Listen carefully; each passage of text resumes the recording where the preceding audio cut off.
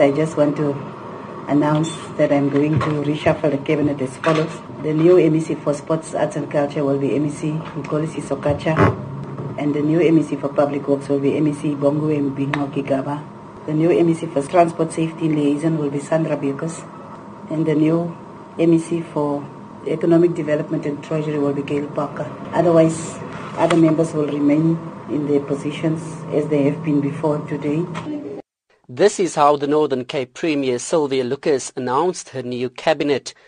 The former MEC for Finance, Economic Development and Treasury, Mac Jack, and former MEC for Transport, Safety and Liaison, Pauline Williams, were kicked out.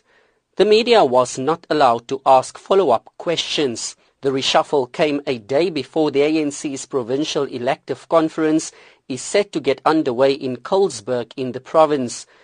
The ANC in the province were quick to issue a statement saying the decision was irresponsible, reckless and self-serving. The ANC's provincial secretary, Zamani Saul. As the ANC, we note with absolute disgust the reshuffling under the Premier, Comrade Sylvia Lucas, and we want to put it on record that the ANC was not consulted and we don't know anything about this reshuffling.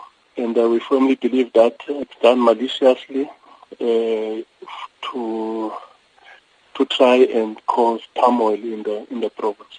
Political parties in the province were surprised after the news broke, but welcomed the reshuffle.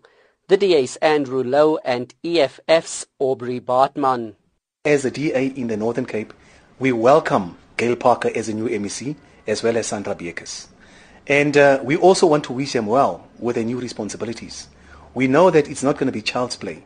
Clearly, the Premier don't want to accept that she had not the support of the majority of the people in the ANC to elect her as the chairperson. And therefore, she shows now power that in government that I'm not accountable to anyone, I'm just doing as I wish.